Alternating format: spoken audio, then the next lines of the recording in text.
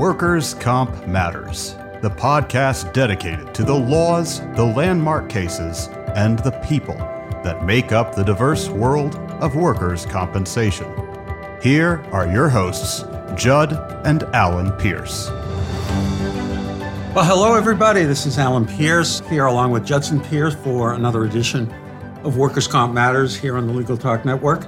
As a matter of just coincidence, we are recording this program on April 20th, and that date, 4/20, may cause a couple of chuckles. We want to avoid making too much light of the subject matter today, but it is the responsibility of workers' comp insurance companies to either pay or reimburse injured workers for the utilization of medical marijuana as a treatment modality for pain as a result of work injuries. And we are pleased to have a guest who recently successfully argued a case involving this precise issue before the Commonwealth Court in Pennsylvania.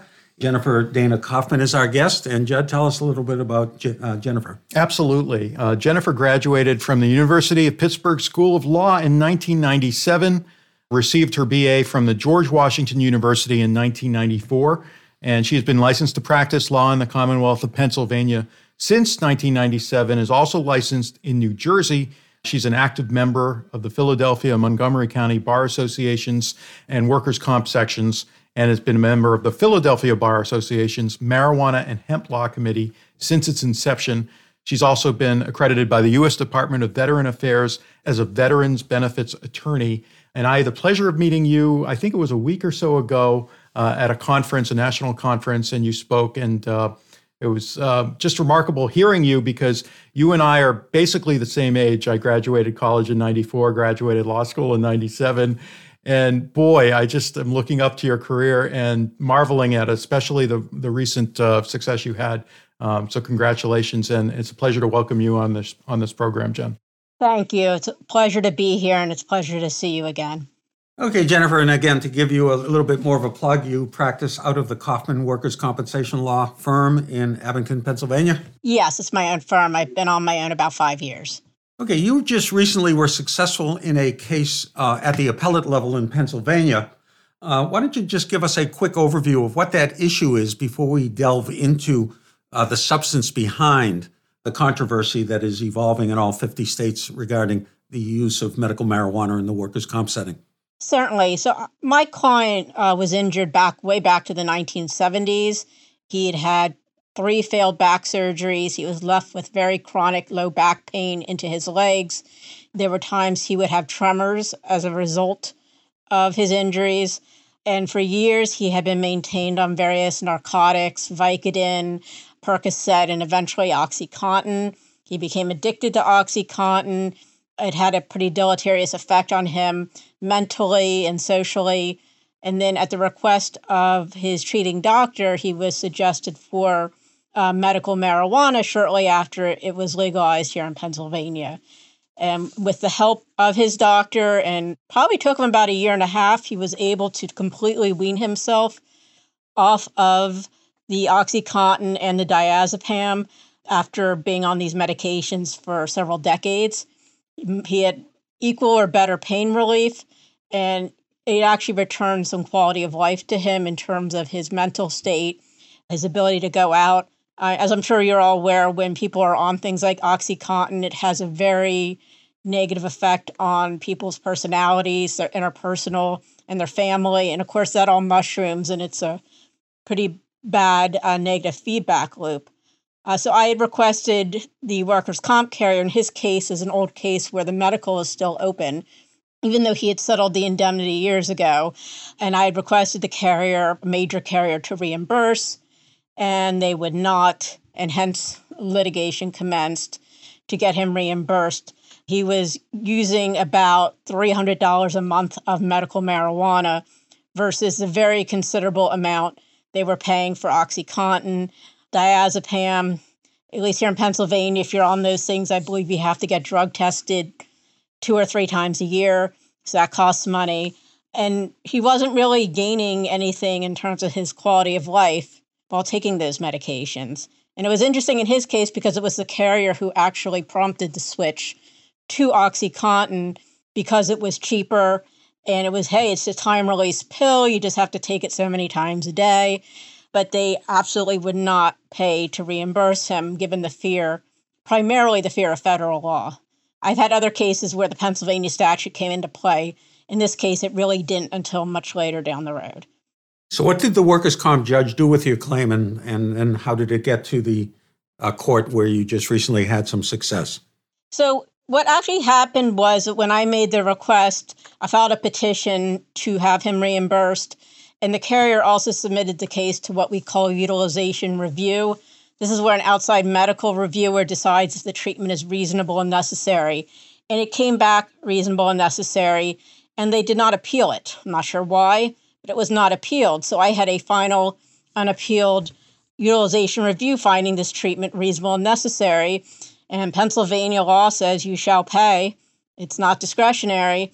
And then that's where we really got into the arguments before the judge as far as whether federal preemption and the like.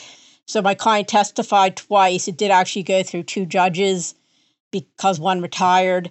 And the judge ultimately concluded that he couldn't really rule on the reasonable necessity nature, but he concluded it would violate federal law if he were to allow this, and that they would not put the carrier in a position where they could be prosecuted, which is a pretty standard refrain in these types of cases. I took that to the Pennsylvania Appeal Board, who essentially said they didn't feel they were smart enough or well-versed enough in federal law to make the determination that they're a Pennsylvania administrative agency, and therefore they are not qualified to weigh in on federal law. And I believe the case is out of Minnesota that went to the U.S. Supreme Court. There was a similar reasoning by their equivalent of the appeal board. And then I took that to the PA Commonwealth Court, where it was argued en banc. So before, I believe, 5 or 7 of the 9 justices, it was heard with another case that was not mine, sort of same issues, and took about a year and a half. And then on St. Patrick's Day, we got the favorable decision from Commonwealth Court. Okay, and just for our listeners who might be interested, could you give us a caption of the case so they could find it? It's Fegley, Fegley. It's 680 Pennsylvania CD 2021. My client's name was Sheets, Sheetz, but because he passed away during the pendency of the litigation, it changed to Fegley versus Firestone Tire and Rubber, in parentheses, WCAB. There's not an 8/3 site yet, but I presume there will be. Just bring it back to the basics for us, if you wouldn't mind. What is medical marijuana? Specifically, there's a lot of talk about CBD. There are some stores that sell CBD oil or whatnot, and then there's the cannabis. Can you break it down for our listeners generally? Sure. So there's nothing magical about medical marijuana. It's marijuana as we think of it, and it's also been processed into other forms. The main thing that makes marijuana medical is that a state has licensed the sale of it through a dispensary system. So if you buy an eighth of flower in a Pennsylvania dispensary or any dispensary, that's the same type of flower you would buy in a recreational state, or if you're old-fashioned and off the street or whatever. There's nothing magical about that. The other part of medical marijuana is the formulations. They have been able to extract the THC, which is the component that gets you high and also has medicinal properties, and at times the CBD as well, because marijuana has both. They're both naturally occurring, and formulate that into tinctures, salves, concentrates. And the concentrates are like anywhere from the consistency of butter to something really hard that they call shatter, because it will shatter, and that can be inhaled. There's also pre-filled cartridges that are sold here in Pennsylvania with the liquids.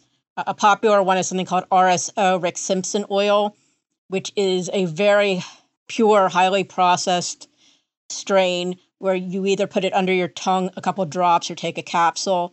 So medical marijuana is a pretty broad thing. We don't do edibles in Pennsylvania. Some states do. But ultimately, it's what you think of as marijuana plus some additional extracts and formulations.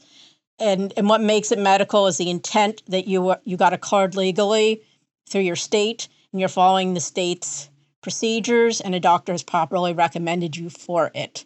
And as long as you jump through those hoops, it's medical marijuana, and it is legal, I think, in 38 or 39 states at this point.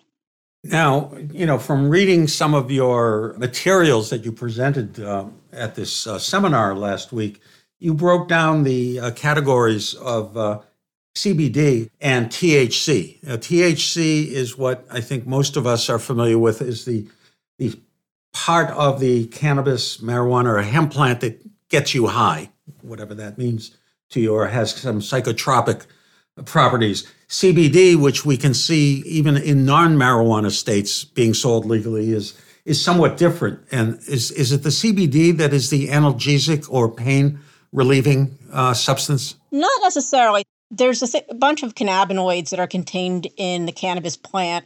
The cannabis plant runs the gamut from hemp to medical marijuana. And I think the example I like to use is with peppers. If you think of the range between a bell pepper and a super hot ghost pepper, they're still peppers. And the same thing with cannabis. Hemp and marijuana are still cannabis. Hemp is grown for the CBD and for industrial purposes. And CBD has a variety of different uses, both pain relief, anti-inflammatory, and the like. And then THC is less than 0.3%. It's generally negligible trace amounts in something that's called hemp. But when it's called marijuana, the THC is above that limit. And usually there is some level of CBD still in there. There's a bunch of cannabinoids beyond just CBD, CBG, CBH, CBC, and all these are believed to have specific properties. As far as, and CBD is sold over the counter as long as it meets those requirements of under 0.3% THC. That's not sold in dispensaries. However, their products in the dispensaries may have a certain amount of CBD for the properties it has. A lot of people believe in what's called the entourage effect, that it's the combination of the different cannabinoids that'll produce the desired effect, or a full spectrum of different substances. And for some people, it's actually the THC, not the CBD. I think CBD is generally beneficial to most people and primates and even animals. But for certain conditions like PTSD, it's actually the THC for whatever medical reason that provides the relief, more so than the CBD component. And obviously dispensaries, it runs the gamut, the THC products, how much CBD they also place in it. But you're not going to generally find a pure CBD product at a dispensary because you don't need to go to the trouble of getting a card and going to a dispensary to obtain that. It's pretty readily available at various locations. Why don't we take a short break for a word from one of our sponsors, and we'll be right back with Attorney Jen Kaufman. Be back soon. Mara's Case is the #1 law practice management solution tailor-made for workers' compensation firms. Streamline your practice with Mara's Case's easy-to-use all-in-one platform. You're empowered to breeze through case and document management, workers' compensation forms, e-filing, calendaring, and invoicing. Learn how Mara's Case can increase your firm's efficiency today. Visit meruscase.com. That's meruscase.com. Be the best resource you can for your Spanish-speaking clients with the Spanish Group's legal translation service. Experienced translators ensure accurate translation of your documents with same-day delivery. Confidentiality is ensured, and the Spanish Group guarantees acceptance for certified translations. All that, and their rates are competitive. If you need other languages, the Spanish Group translates in over 140 languages. Mention Legal Talk 20 when you request your quote for 20% off your first translation. Visit thespanishgroup.org. And we're back. Jenifer, could you tell us whether or not a direct pay scenario exists in any of our states, or if most of the states that have allowed it are just following the reimbursement rule? There are 5 states that do allow for reimbursement, and I believe for all of them it is reimbursement, not direct pay, and that's because of the federal law. There's one state, New Mexico, which has made marijuana part of their fee schedule. However, I do believe it's still a reimbursement model. As long as it's still a Schedule 1, I think that would hold true, just to not run afoul of the Controlled Substances Act at this time. Jenifer, about how many states now allow for the use or licensing of dispensaries for medical marijuana? I think it's 39 plus Puerto Rico, plus Guam, plus Washington, D.C. So it's very, now some have different, some are CBD only, where they don't get into the THC products, but it's the great majority that permit it. Now, some of the states, even though they technically are medical marijuana states, they may not have an active program running yet due to some court challenges and other issues that have arisen. So like, I'm not positive, like, for example, Mississippi ever got their medical marijuana program up and running after they voted for it. And even in New Jersey, there's a lot of pushback from different counties. I mean, when New Jersey's medical marijuana program was running, there were literally 5 dispensaries for the whole state, which I probably have 5 within 5 miles of my house. So different states have different levels of how robust their programs are and what conditions are covered. Some states are very narrow. They only want to deal with catastrophic diseases or illnesses, like certainly people dying of cancer or AIDS or things. I don't think there's a lot of dispute. But for example, Pennsylvania, we did not start as a state that covered anxiety. Now we do. And that's a pretty vague diagnosis, to say the least, and it's obviously a pretty subjective one most of the time. So all medical marijuana states are not the same in terms of how robust and how accessible their programs are. You talk about a lot of action, legal action happening in the northeast corridor of this country. What do you make any sense of that, or why this area of the country? Do we have all this case law coming down New Hampshire, Connecticut, New Jersey, Pennsylvania? Maine. It's interesting, and I think these are, other than the far West Coast, these were some of the first states to permit medical marijuana, and the majority of those states have moved on to adult use as well. I think it's partly just the legal history. I mean, we don't do things by vote. You know, in other states, they'll put things to a proposition, and they let the people decide. That's not really how the eastern United States works very much. Our legislators just had to get the support they needed. They didn't need to get the populace's support to run these programs. And I think it's just a matter of evolution that we're a little further along in terms of having medical marijuana. I mean, Pennsylvania was sort of middle of the pack. We were far from the first. We're a follower state, but we're usually an early follower state.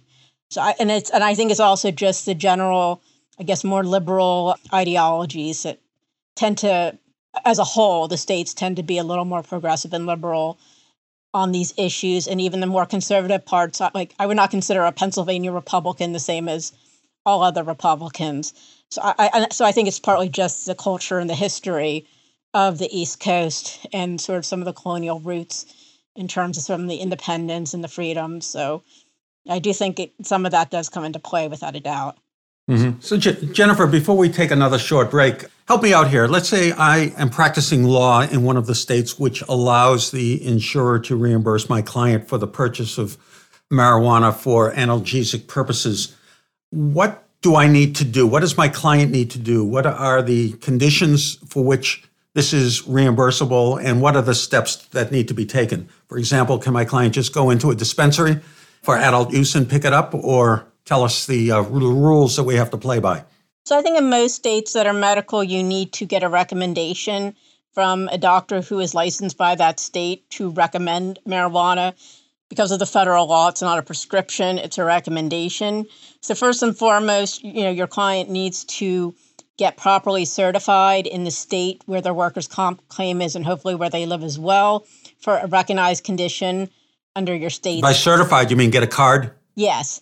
So you go to a doctor. You have to go to a doctor. They meet with you. They look at medical records. They make sure that the condition you're suffering from is an approved condition in that state and that you appear that you would benefit from it. It's not a real high bar, but there is a bar. And then once that happens and you're approved, your certification, at least in Pennsylvania, will say what condition you were certified for, which is potentially important because if my client gets certified because they're anxious and then they're using marijuana now, say, to treat a foot injury, I think there becomes a causal question. So from the claimant's perspective, I want my client to be sure they're certified for the correct diagnosis, to keep receipts, and it's actually easy to get receipts if you don't keep them. And then I, as a practitioner, want to make sure that everything lines up on the workers' comp side. I mean, these are going to be cases that are already accepted. I could see an exception, but generally speaking, there's an acceptance document. And you want to make sure the acceptance document lists what the marijuana was prescribed or recommended for. So if my client, say, for example, my state has a neuropathy, say they have low back radiculopathy, and that's what they're certified for, I want to make sure that my NCP or my acceptance document says radiculopathy or something other than lumbar strain.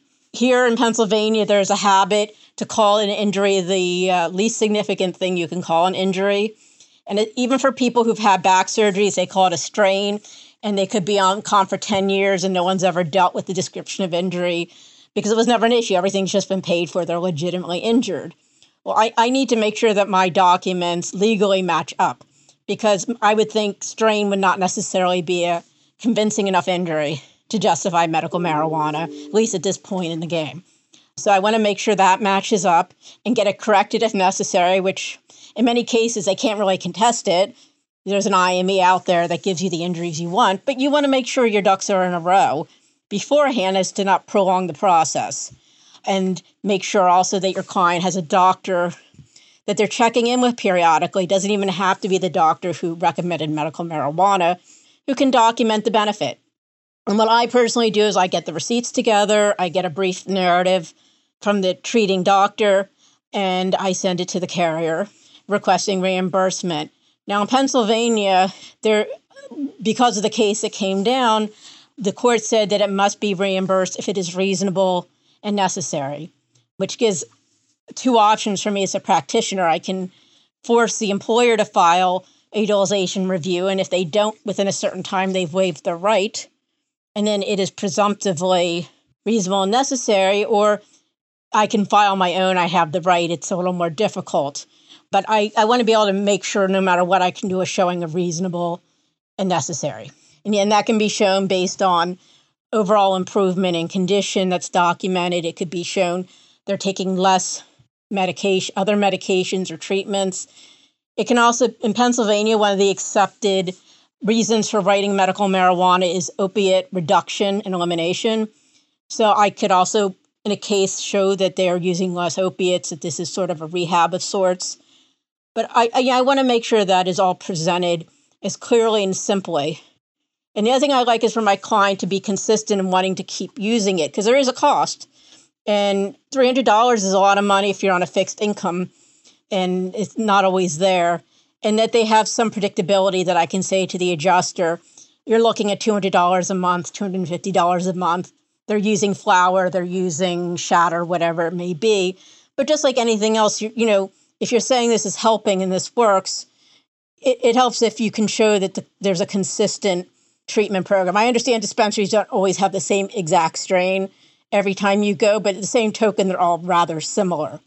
But, the other thing to keep in mind is that there's a trial and error period in the beginning, till somebody finds the right dosage and the right strain. Most qualified pharmacists start on the lowest microdose, basically that being the lowest effective dose. So it may take someone a couple months till you can show that predictability to the carrier. While they decide, I don't like flour, I'd rather use RSO oil, or I found this is different product that really is what makes the difference, and that's fairly normal. So it's really working together with your client and also doing the legal stuff that's necessary behind the scenes so that as soon as they're ready to go, you're ready to go. That's great. Why don't we take our last break for this podcast, and we'll be right back with Attorney Jen Kaufman. It can be frustrating to wade through the malpractice insurance application process, but you need to protect your firm. ALPS designed their application to be flexible, easy, and 100% online. Fill it out, review your quote, accept, and pay in as little as 10 minutes. ALPS is the nation's largest direct writer of lawyers' malpractice insurance, and they are endorsed by more bar associations than any other carrier, so they understand law firms. They also know how valuable your time is, and that's why they make legal malpractice insurance easy. Visit alpsinsurance.com to learn more. That's ALPS insurance.com. Hey, Guy, what's up? Just having some lunch, Conrad. Hey, Guy, do you see that billboard out there? Oh, you mean that guy out there in the gray suit? Yeah, the gray suit guy. Order up. There's all those beautiful, rich, leather-bound books in the background. That is exactly the one. That's J.D. McGuffin at Law. He'll fight for you! I bet you he has got so many years of experience. Like decades and decades. And I bet he even went to a law school. Are you a lawyer? Do you suffer from dull marketing and a lack of positioning in a crowded legal marketplace? Sit down with Guy and Conrad for Lunch Hour Legal Marketing on the Legal Talk Network. Available wherever podcasts are found. All right, we're back. And Jenifer, I want to maybe focus a little more on what we've continually hear about federal issues that preclude the ability of insurers to pay for or even reimburse. Tell us what it is about medical marijuana as a substance or a drug that is classified and what this means to the states. So marijuana is still a Schedule I drug and is still technically federally illegal, even though it is legal at a state level. And the reason it's allowed to be legal at a state level is it's gone through several different names, but the Rohrabacher Amendment to the Farm Bill, and that's, I believe it's Section 537. And this rider has been in it for over a decade, and every time an appropriations bill is passed, it is there. And essentially that says that the federal Department of Justice will not use any funds to go after states with legitimate medical marijuana programs. They will not prosecute. If you're complying with your state's law, they're not going to go after you. Now, just because you have a state dispensary, obviously, if there's illegal activity that's outside of the dispensary, they will pursue that. And that protection, I don't believe, actually extends to adult use. So that is what has allowed these programs to exist. And previously, there have been every DA Attorney General weighs in on that issue from time to time. But that's what allows it. But even with that, does not override the Controlled Substances Act, and marijuana is still a controlled substance, Schedule I, illegal, no benefit. You're going to die if you take it, sort of thing. So as long as the Controlled Substances Act is in its present form, that's not going to change. Now, you can argue whether it's a meaningless law at this point, akin to laws like you can't ride your bike on Wednesdays in the state of Colorado unless you're wearing a polka dot tie, that kind of law. And debatably, we're going that direction. But until marijuana is either reclassified or declassified, technically this is still out there, and it's sort of been the best defense employers and carriers have had to reimbursing is the fear of the federal government. Looking towards the future, I know that I've been reading about psychotropic medications, such as like you get from mushrooms. Do you see that as the sort of next frontier that we might be dealing with? I think it's certainly possible, starting in the same types of states in terms of places like Oregon and Colorado. I'm not sure I'll see that in my lifetime, but I think at this point, the amount of study that's been done on that is even less than the limited study on marijuana. But there are people who swear by it. I'm aware of that as being a frontier, and perhaps for certain, especially psychological conditions, it could be beneficial. I think most people's view of psychedelic mushrooms is very similar to your grandparents' view of marijuana. Rightfully or wrongfully, I can't answer that. I don't know enough about it, but I do find it potentially a very interesting area, but I don't think in my lifetime, especially in a workers' comp setting, I'm going to have to worry about that. Interesting. No, and I think we could all agree if the particular substance that is providing the beneficial medical effect, such as CBD, were not associated with this long history of reefer madness and smoking weed and getting high, if we were really looking at the chemical as it acts on the central nervous system of the brain and provides relief, and it were in a pill form or a topical form, we probably wouldn't be having this issue. But because it is contained in a naturally occurring plant that just happens to produce something that also gets somebody high or alters their consciousness or is an intoxicant, we have an issue. We could get into much more of the intoxication defense and the use of medical marijuana in the workplace and drug tests and mandatory drug tests and denial of benefits because of THC in your system. That would be another show or a couple of shows. In fact, we've done a show on intoxication and marijuana. If somebody wants to learn more about your particular case or the research that you have done, how could they contact you? They can reach me there at my website, which is kaufmanworkerscomp.com, or my email, Jenifer, Jenifer, at Kaufman, Kauf like Frank, MAN, workerscomp.com, or call. I'm in the office every day. We're open. 267-626-2973. And that's Jenifer with one N. So you really need to buy a consonant if I could if I could play Van away. A Scrabble. A Scrabble, whatever. I don't know. Well, Jenifer, again, it was a pleasure having you on today. Your information is topical, to say the least, given today is April 20th. Thank you both, Alan and Judd, for having me today. Greatly appreciate it. 420. So we circle back to that 3-digit code where we don't really know the origins of, but it's there. For Alan, this is Judd Pierce. Thank you again, Jenifer. And remember, make it a day that matters.